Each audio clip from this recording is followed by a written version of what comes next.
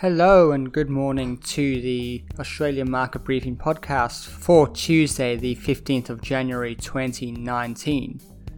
Let's get straight into it. Yesterday, Kmart downgraded its expectations for revenue. It appears that Kmart is in some trouble as sales growth has slowed in the department store. In the last 10 years, Kmart has grown from a struggling business into one of the most successful discount department stores in the world and certainly in Australia.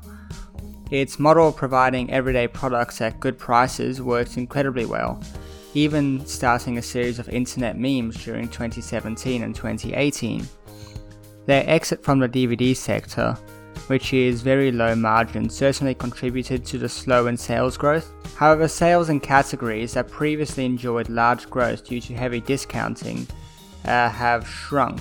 The market has been expecting a $450 million EBIT, which analysts are now forecasting somewhere in the range of $380 million to $400 million. At the lower end, this does indicate a 14% drop. Personally, I have found that I have bought more at Target recently, as my local Kmart has undergone a large renovation and the store layout is now confusing with limited range of products compared to before the renovation.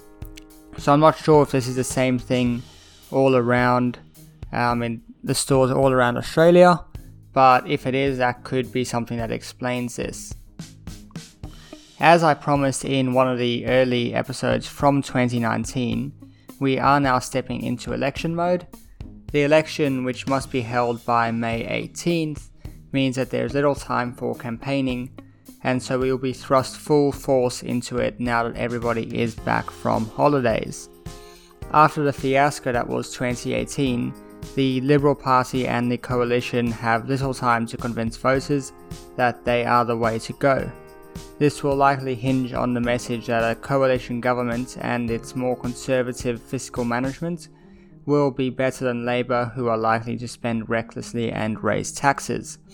However, it may be difficult for Morrison to convince voters of any danger from Labour, as many will not even be able to remember a recession.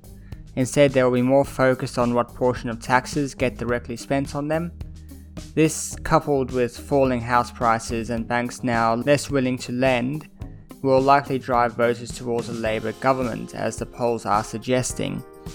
Voters are also likely to remember that Malcolm Turnbull was ousted just last year, and may hope that Labour could provide a more stable government. So today is the day, well, more likely it will be the evening for Australians, but the British Parliament is going to vote on Brexit today.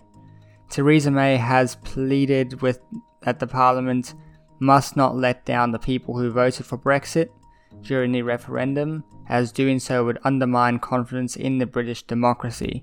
However, it does seem that May will be losing this vote.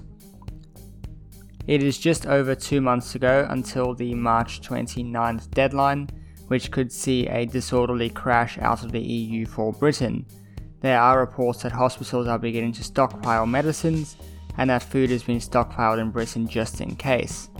While this is likely overkill and blowing things out of proportion, it does give us some idea of the sentiment in Britain right now.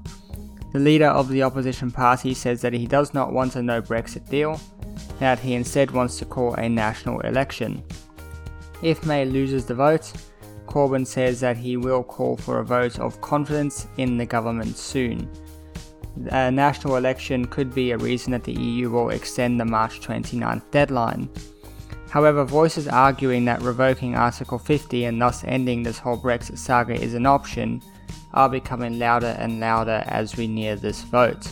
So we'll have to wait for tomorrow, and whatever the outcome, there will certainly be some direction on where Brexit is going in the coming days. Wall Street traded slightly lower overnight, but ASX futures are pricing in a rise on the open for the Australian markets, despite the upcoming vote in the UK. So that's everything we've got for today. Thank you for listening. I will be back tomorrow morning, so be sure to subscribe so that gets delivered to you as soon as I put the episode out.